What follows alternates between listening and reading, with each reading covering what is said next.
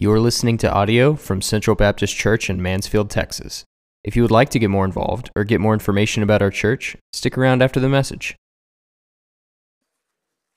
Malachi chapter 2. I was, 17 years old. We were having a little preaching thing at my home church. And one of the young men before me got up and preached from Malachi, but he didn't call it Malachi. He called it Malachi. And nobody knew where to go in the Bible. But we're in Malachi, last book of the Old Testament. Malachi. So we're going to get back to Genesis, Lord willing, here in a couple of weeks. Next Wednesday, we are praying about observing the Lord's Supper. So, Lord willing, probably the week thereafter, we should get back to Genesis. We'll be in Genesis chapter 3 here in a couple of weeks. But I don't know if you remember, but we started, it's been 3 weeks ago now, a little thing on divorce. And we didn't finish it that evening, so we're going to try to finish that tonight. Just as a recap, we looked at probably the second most well-known passage on marriage and divorce is 1 Corinthians 7. We looked at what Paul said about divorce. He added another way to divorce your spouse, and not just adultery. You know, Jesus added that in Matthew 19. But then Paul adds one where he talks about if there's an unbeliever, and then obviously you can, if the unbeliever leaves the marriage, then you are free to divorce. We talked about all that meant, how it can mean more than just them, getting in their car and driving away. We talked about how it could mean things like abuse and even myriad of other things if you follow the order for church discipline. We talked about how death of the spouse obviously ends a marriage. So we talked about those things. Really, we centered on that. But today, we are talking about a rather interesting one. I didn't give a handout, and that's on purpose, because this is an interesting chapter. I don't know what version of the Bible you have, but we're going to read this one in a number of them just so you can see something. When I was in college, we took a Hebrew class for the Old Testament. Most of the Old Testament was written in Hebrew. We took a Greek class. Most of the New Testament, well, all of the New Testament is written in Greek. And so we had to go to Isaiah 53, and we had to look at the English translation and then translate into Hebrew. And then we had to look at the Hebrew of what one of the manuscripts has and then translate it into English without looking at the Bible. And it was interesting to see how that happens. We had to do it the same with John chapter 3, verses 1 through 16. We had to translate the Greek from Greek to English, and then we had to do it from English to Greek, and just to see what, and then we had to read it in front of everybody. So obviously, most of us got really close to John 3:16. But besides John 3:16, there was a lot of variations between what the translations were. What a thing it did, allowed us to see how difficult it is. And one of the reasons it's difficult, especially in the Greek, if you look at a Greek sentence, and the Apostle Paul is known for this, the Apostle Peter is known for this, sometimes their sentences are longer than 30 words. Do you remember diagramming a sentence? It would be terrible to diagram a sentence from the Apostle Paul. They're huge sentences. But the thing is, in English, there's an order, right? Left to right. Well, there's a noun, a verb, maybe a direct object, and it's fairly simple, straightforward. But in the Greek, it's not that way. You literally, if there's 30 words in a Greek sentence, about 90% of them could be moved wherever you want to put them, and it wouldn't change the meaning. Now, that's really cool, but it can make translation difficult because what the ends of the words or the beginnings of the words determine the weight of importance of the word.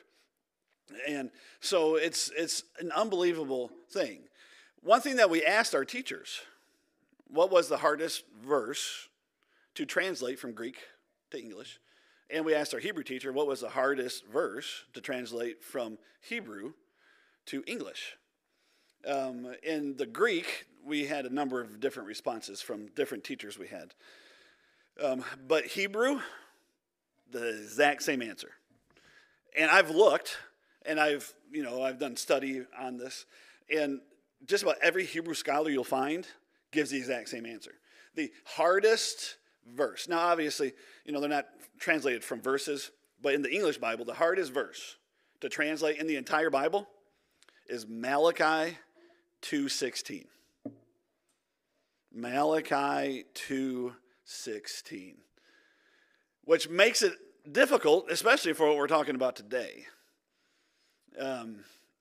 And it really just has to do with the first portion of it. But I have this question that, so if you're at the marriage retreat, I preached on Malachi 2, verses 14 and 15, talking about the covenant relationship between a husband and a wife. But verse 16 follows it. We didn't talk about that at the marriage retreat. But it says this, for the Lord, the God of Israel, saith that he hateth putting away. In the King James Version, when you read putting away, I believe even in the Greek, when Jesus talks, they translate it this way, putting away means divorce. So just to make it simple, it says, God hates divorce. It goes on to say, for one covers violence with his garment, saith the Lord of hosts. Therefore, take heed to your sight, that ye deal not treacherously, unfaithfully, haphazardly. So you have this verse, and, here it seems pretty obvious. God hates divorce. But my question is, and we'll look at this passage here in a second, if God says he hates divorce, what about Ezra chapter 10? We'll look at that here in a moment. But I just want you to see something. Now, listen, I'm a KJV guy, but one thing I do appreciate is the time it takes to translate something, the work it takes. And I just want you to see the variations. So if you have a different version, you might even get some of this now. The CSB is one of the newer translations. It's an offshoot of the Holman. And it says this, if he hates and divorces his wife, says the Lord God of Israel. See, here it's the husband who hates. It's not God. The NIV says this, the man who hates and divorces his wife. So the NIV and the CSB are closer. The Amplified Version says this, for the Lord, the God of Israel, says, I hate divorce and separation. The ESV says, for the man who does not love his wife but divorces her. The New King James says, for the Lord God of Israel says that he hates divorce. The NLT, New Living Translation, says, for I hate divorce, says the Lord God of Israel. So you have this passage, and the reason why there's such a variation, and I looked at it today on a Bible study program I have, is it is terribly complicated, just the way that the words and the letters are put together, that it's tough to translate. But I think we can all agree that changes the meaning some, whether it's the husband who hates and divorces, or whether it's God who hates divorce. Because this would be the only place in all of the Bible that says God hates divorce. Now, in my opinion, that really fits well because of what it says in Malachi 2, verses 14 and 15. I'll let you read those on your own. And in my opinion, I believe the King James has it perfect. I believe this is what is trying to be said here, is that it's not just the man who hates his wife and then divorces her, it's God who hates divorce because, verse 15 and 14, it breaks the covenant. It breaks the covenant. So if you have a different version there, I just wanted to make sure that you knew that it is a very difficult verse to translate, but I would side, whether you agree with me or not, with the King James version there, all right? So with that kind of as a foundation, let's go to Ezra. We're going to start in chapter number 9.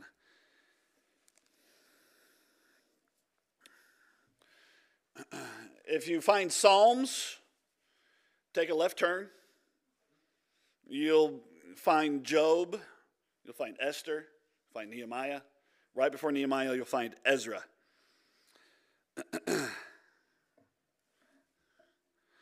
In Deuteronomy 7, which is important for this passage, God commanded his people not to marry foreign women.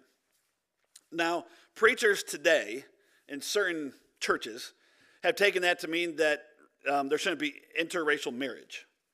And usually it comes down to white people shouldn't marry black people. That is not what that means. That is not the command there. The purpose for Deuteronomy chapter 7 was simply because the other nations were heathens. And first, the New Testament backs up this point. If you're a Christian, you shouldn't marry an unchristian, no matter if they're white, black, or any other color.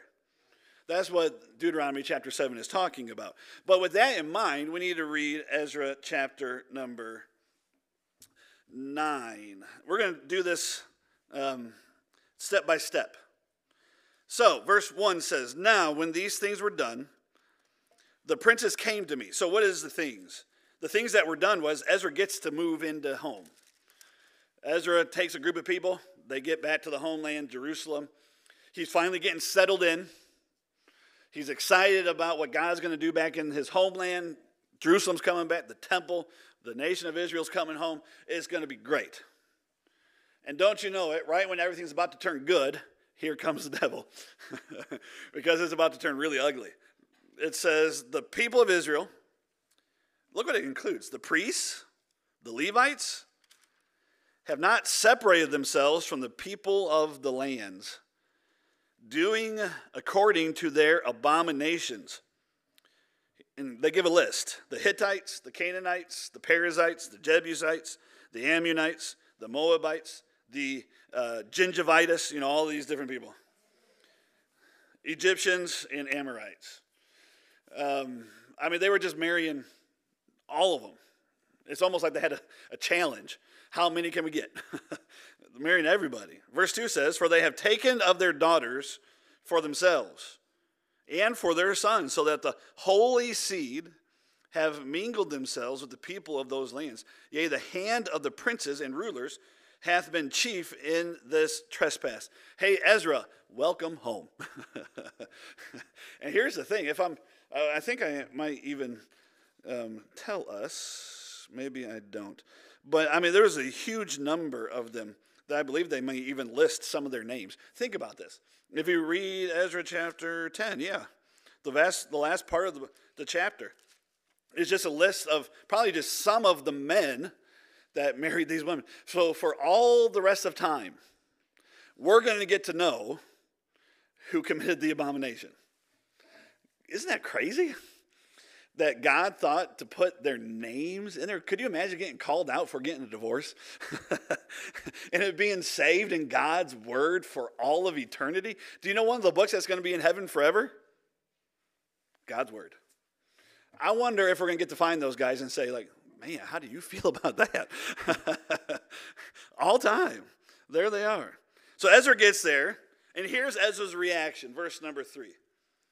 "And when I heard this thing, I rent my garment." He knew how serious this was. He knew the teaching. "I rent my garment and my mantle." It says that he plucked off his hair of his head and of his beard. And he sat down astonished. He's upset. You guys couldn't even let me get my dishes unpacked, right? I'm upset. He's ripping out his clothes. He's ripping off his hair. Good. I've never been that upset. I don't have enough to lose. Can I get some witnesses? You know what I'm saying? God's doing the ripping for me. Verse number 4. "Then were assembled unto me everyone that trembled at the word of the God of Israel." Now, here's the good thing, though. These folks knew that they messed up. These folks knew that they were in sin. And their response was perfect. I don't know how long they lived with it. The Bible doesn't give us those details. Some of them probably years. But at least at this point, they know we've done wrong. We need to repent. And so they come to him trembling. Verse 4 continues, because of the transgression of those that had been carried away, and I sat astonied until the evening sacrifice. So it must have been a long thing. People giving their sides of the story. And so the next about 10 verses, we're not going to read all those. Ezra prays over the people. He summarizes the history. He begs God not to destroy those who had just gotten back. He even believes that they all should be killed. Deuteronomy tells us that. The judgment should have come swiftly. But now look at verse number 1 of chapter 10. Now when Ezra had prayed, and when he had confessed, weeping, and casting himself down before the house of God, just, if I were you, it's underlined in my Bible, I would underline that. Not because maybe you've ever been in that position personally, with, divorcing or getting married to someone that wasn't in the faith, but just the way they handled the sin. When was the last time you cried about yours? When was the last time you were so moved that you literally cast yourself down? One of the reasons why we have an invitation time on Sundays is so that people that know that there's sin in their life that they need to take care of, they can literally humble themselves physically in front of the presence of God. Listen, it's a biblical thing. These people were so upset by what they had done wrong, they realized death was the appropriate response from God, and they were seeking forgiveness because of what God could do to them. So it says, there assembled unto him out of Israel a very great congregation, men, women, and children, for the people wept sore. Unbelievable. I mean, the entire service, people are just crying. And they didn't have any sound system type stuff, so Ezra's having to talk over the people crying. And so what he does is he begins to formulate a plan.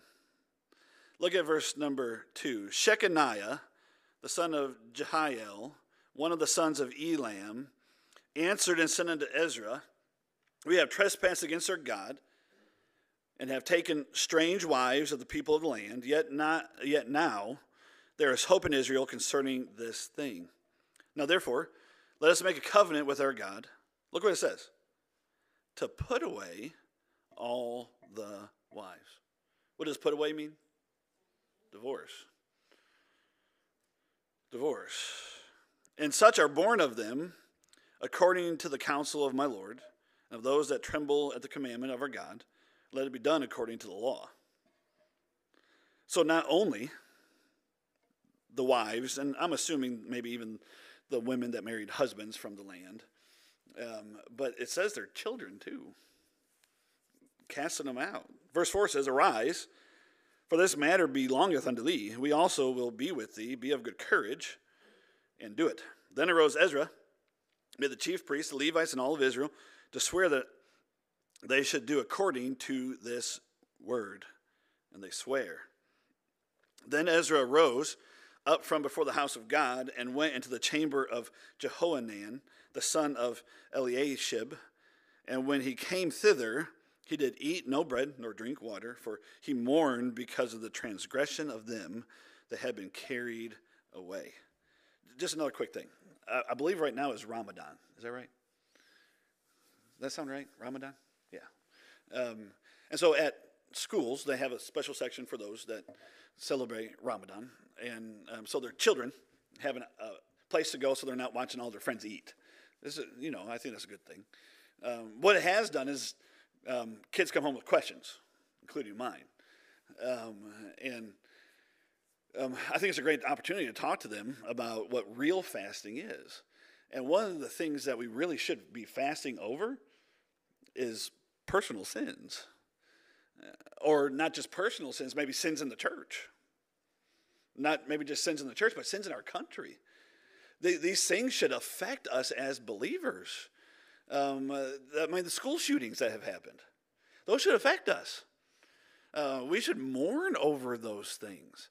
All of the natural disasters, the tornado, those things should impact us, and it should, as a Christian, someone that has the Holy Spirit within us, it should grieve us like it grieves Him, and it should cause us to fast and mourn. Look at verse number 7. And they made proclamation through Judah and Jerusalem unto all the children of the captivity, that they should gather themselves together unto Jerusalem, and that whosoever would not come within 3 days, according to the counsel of the princes and of the elders, all his substance should be forfeited, and himself separated from the congregation of those that had been carried away. So if an Israelite didn't come back, he was no longer an Israelite.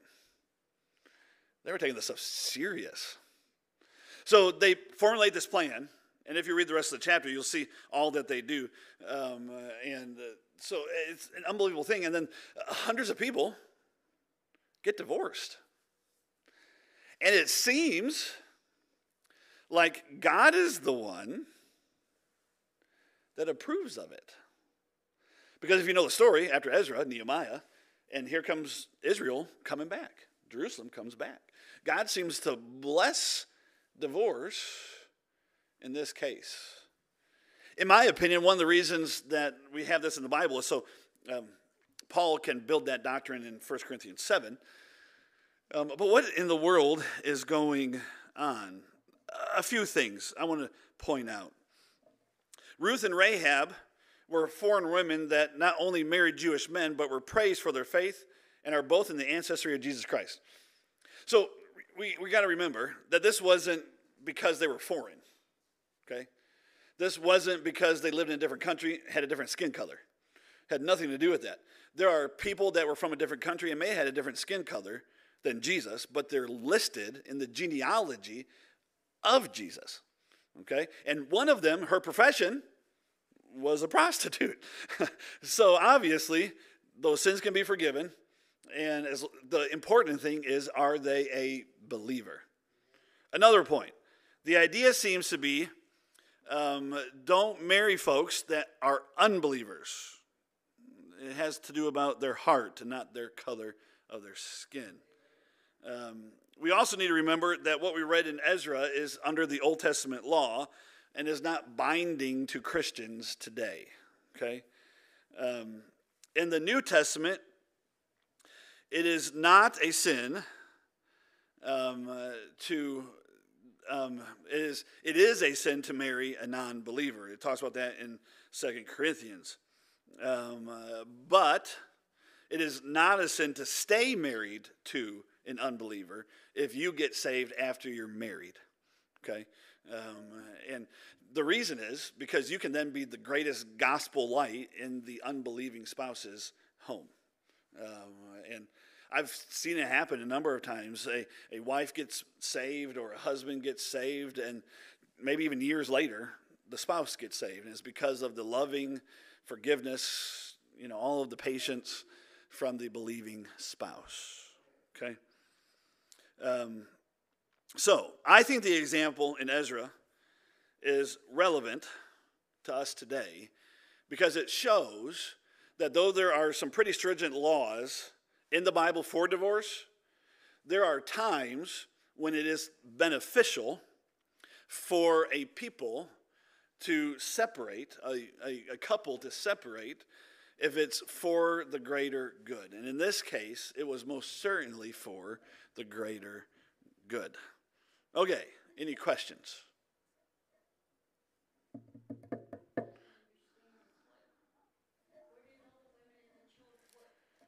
They must have had to go back to their homelands. Now, it would have been much harder for the ladies because, many times, especially in those days, their income came from husband. But if they gave them a bill of divorcement, which I'm sure that they did, it would have allowed them to go home and remarry again. More than likely, if they would have gone to a different nation, they wouldn't have been accepted. The only place they could have gone would have been somewhere, and then by home I don't mean probably in the same village, but in the same country. Yeah. Oh my word. You think Israel had divorce lawyers back in that day? Yeah, he would have been a pretty rich man. Any other questions? All right, we got another humdinger. Go to Jeremiah chapter number 3.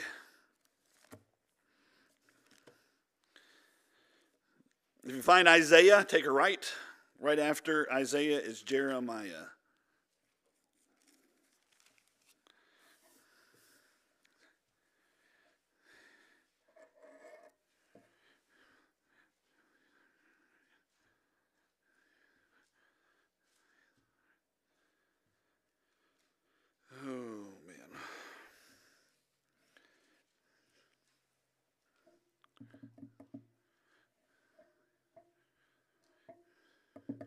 All right, verse number 1. It says this. They say, if a man put away his wife. What does put away mean? Divorce. And she go from him and becometh another man's, shall he return unto her again? This is obviously a reference to Deuteronomy 24. We talked about that when we talked about our divorce dilemma. Shall not the land be greatly polluted? But thou hast played the harlot with many lovers, yet return again to me, saith the Lord.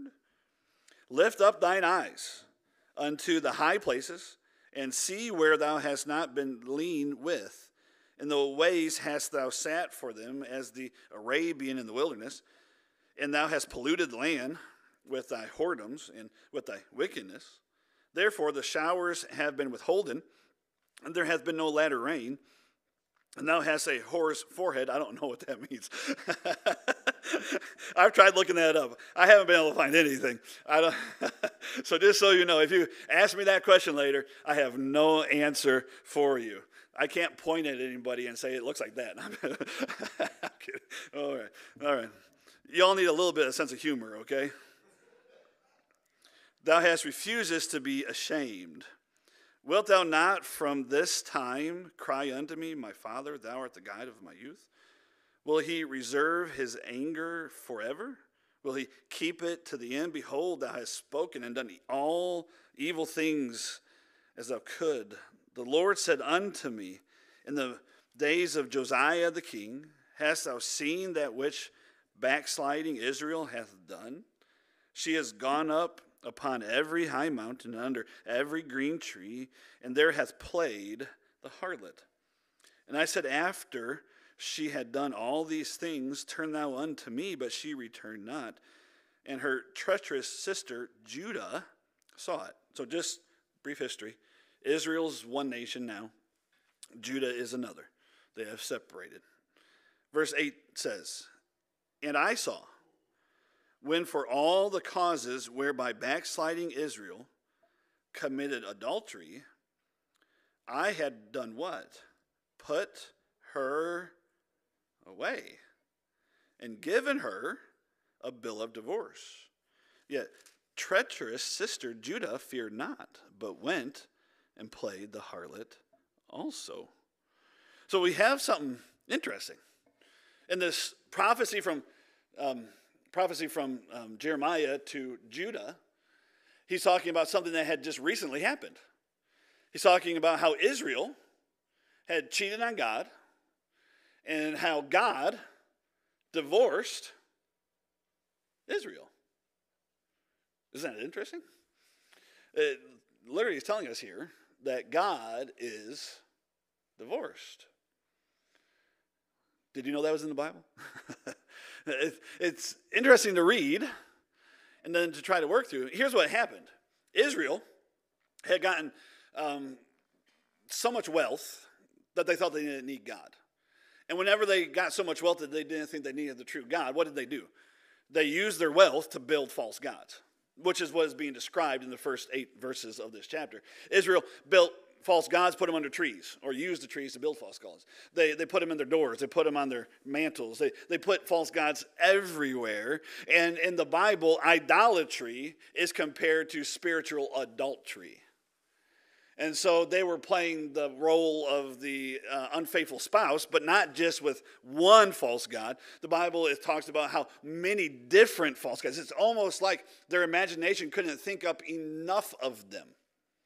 There was false gods everywhere, and this spiritual adultery ended up impacting God so much that he allowed them to be divorced.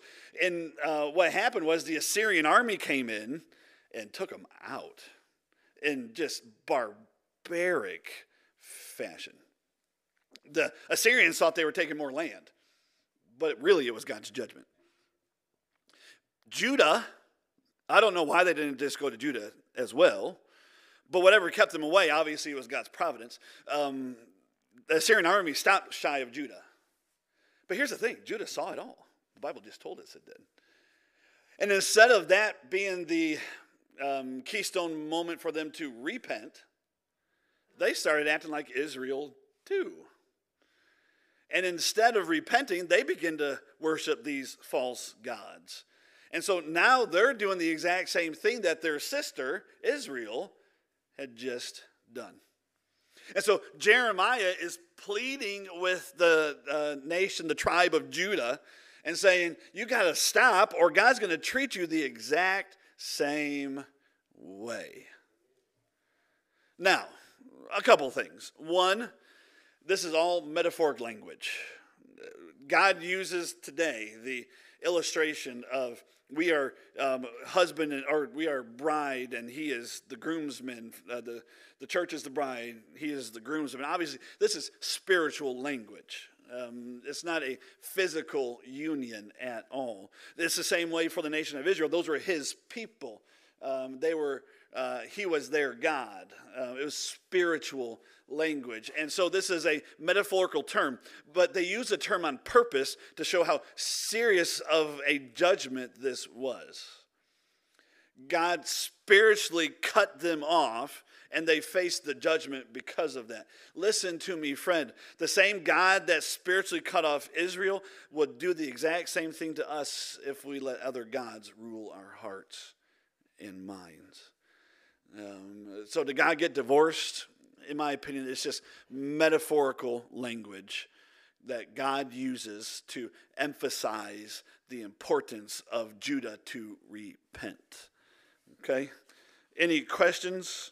You can read the rest of the chapter and you'll find in verses 11, 14, 23, God calls on them to come back and he will accept them back.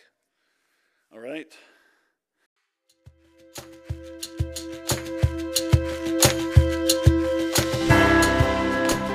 Thanks for listening. If you'd like to join us in person, our services are at 9:30 a.m. and 11 a.m. every Sunday. We're located at 700 North Walnut Creek Drive in Mansfield, Texas. You can visit our website at cbcmansfield.com or follow us at Facebook, Instagram, and YouTube at CBC Mansfield. Thanks again for joining us.